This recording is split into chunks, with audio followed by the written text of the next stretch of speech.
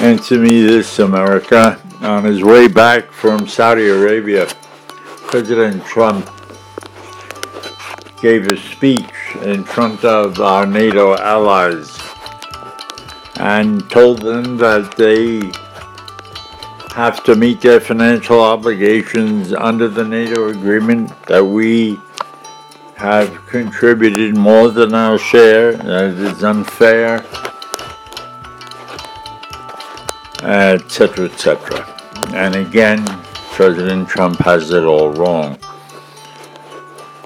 We are not in NATO to help our allies. We are in NATO to help us. Us and us alone is the reason we are there. If it did not help us, there would be no reason to be there.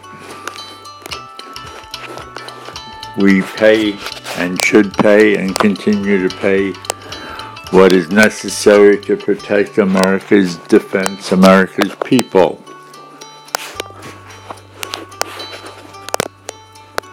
Whether our NATO allies contribute their fair share or not has nothing to do with it. We do not jeopardize America's future because of what NATO allies are or are not contributing. Again, we are there and should be there because it's advisable, appropriate, necessary to our security. And every dollar we paid should measure up to that requirement.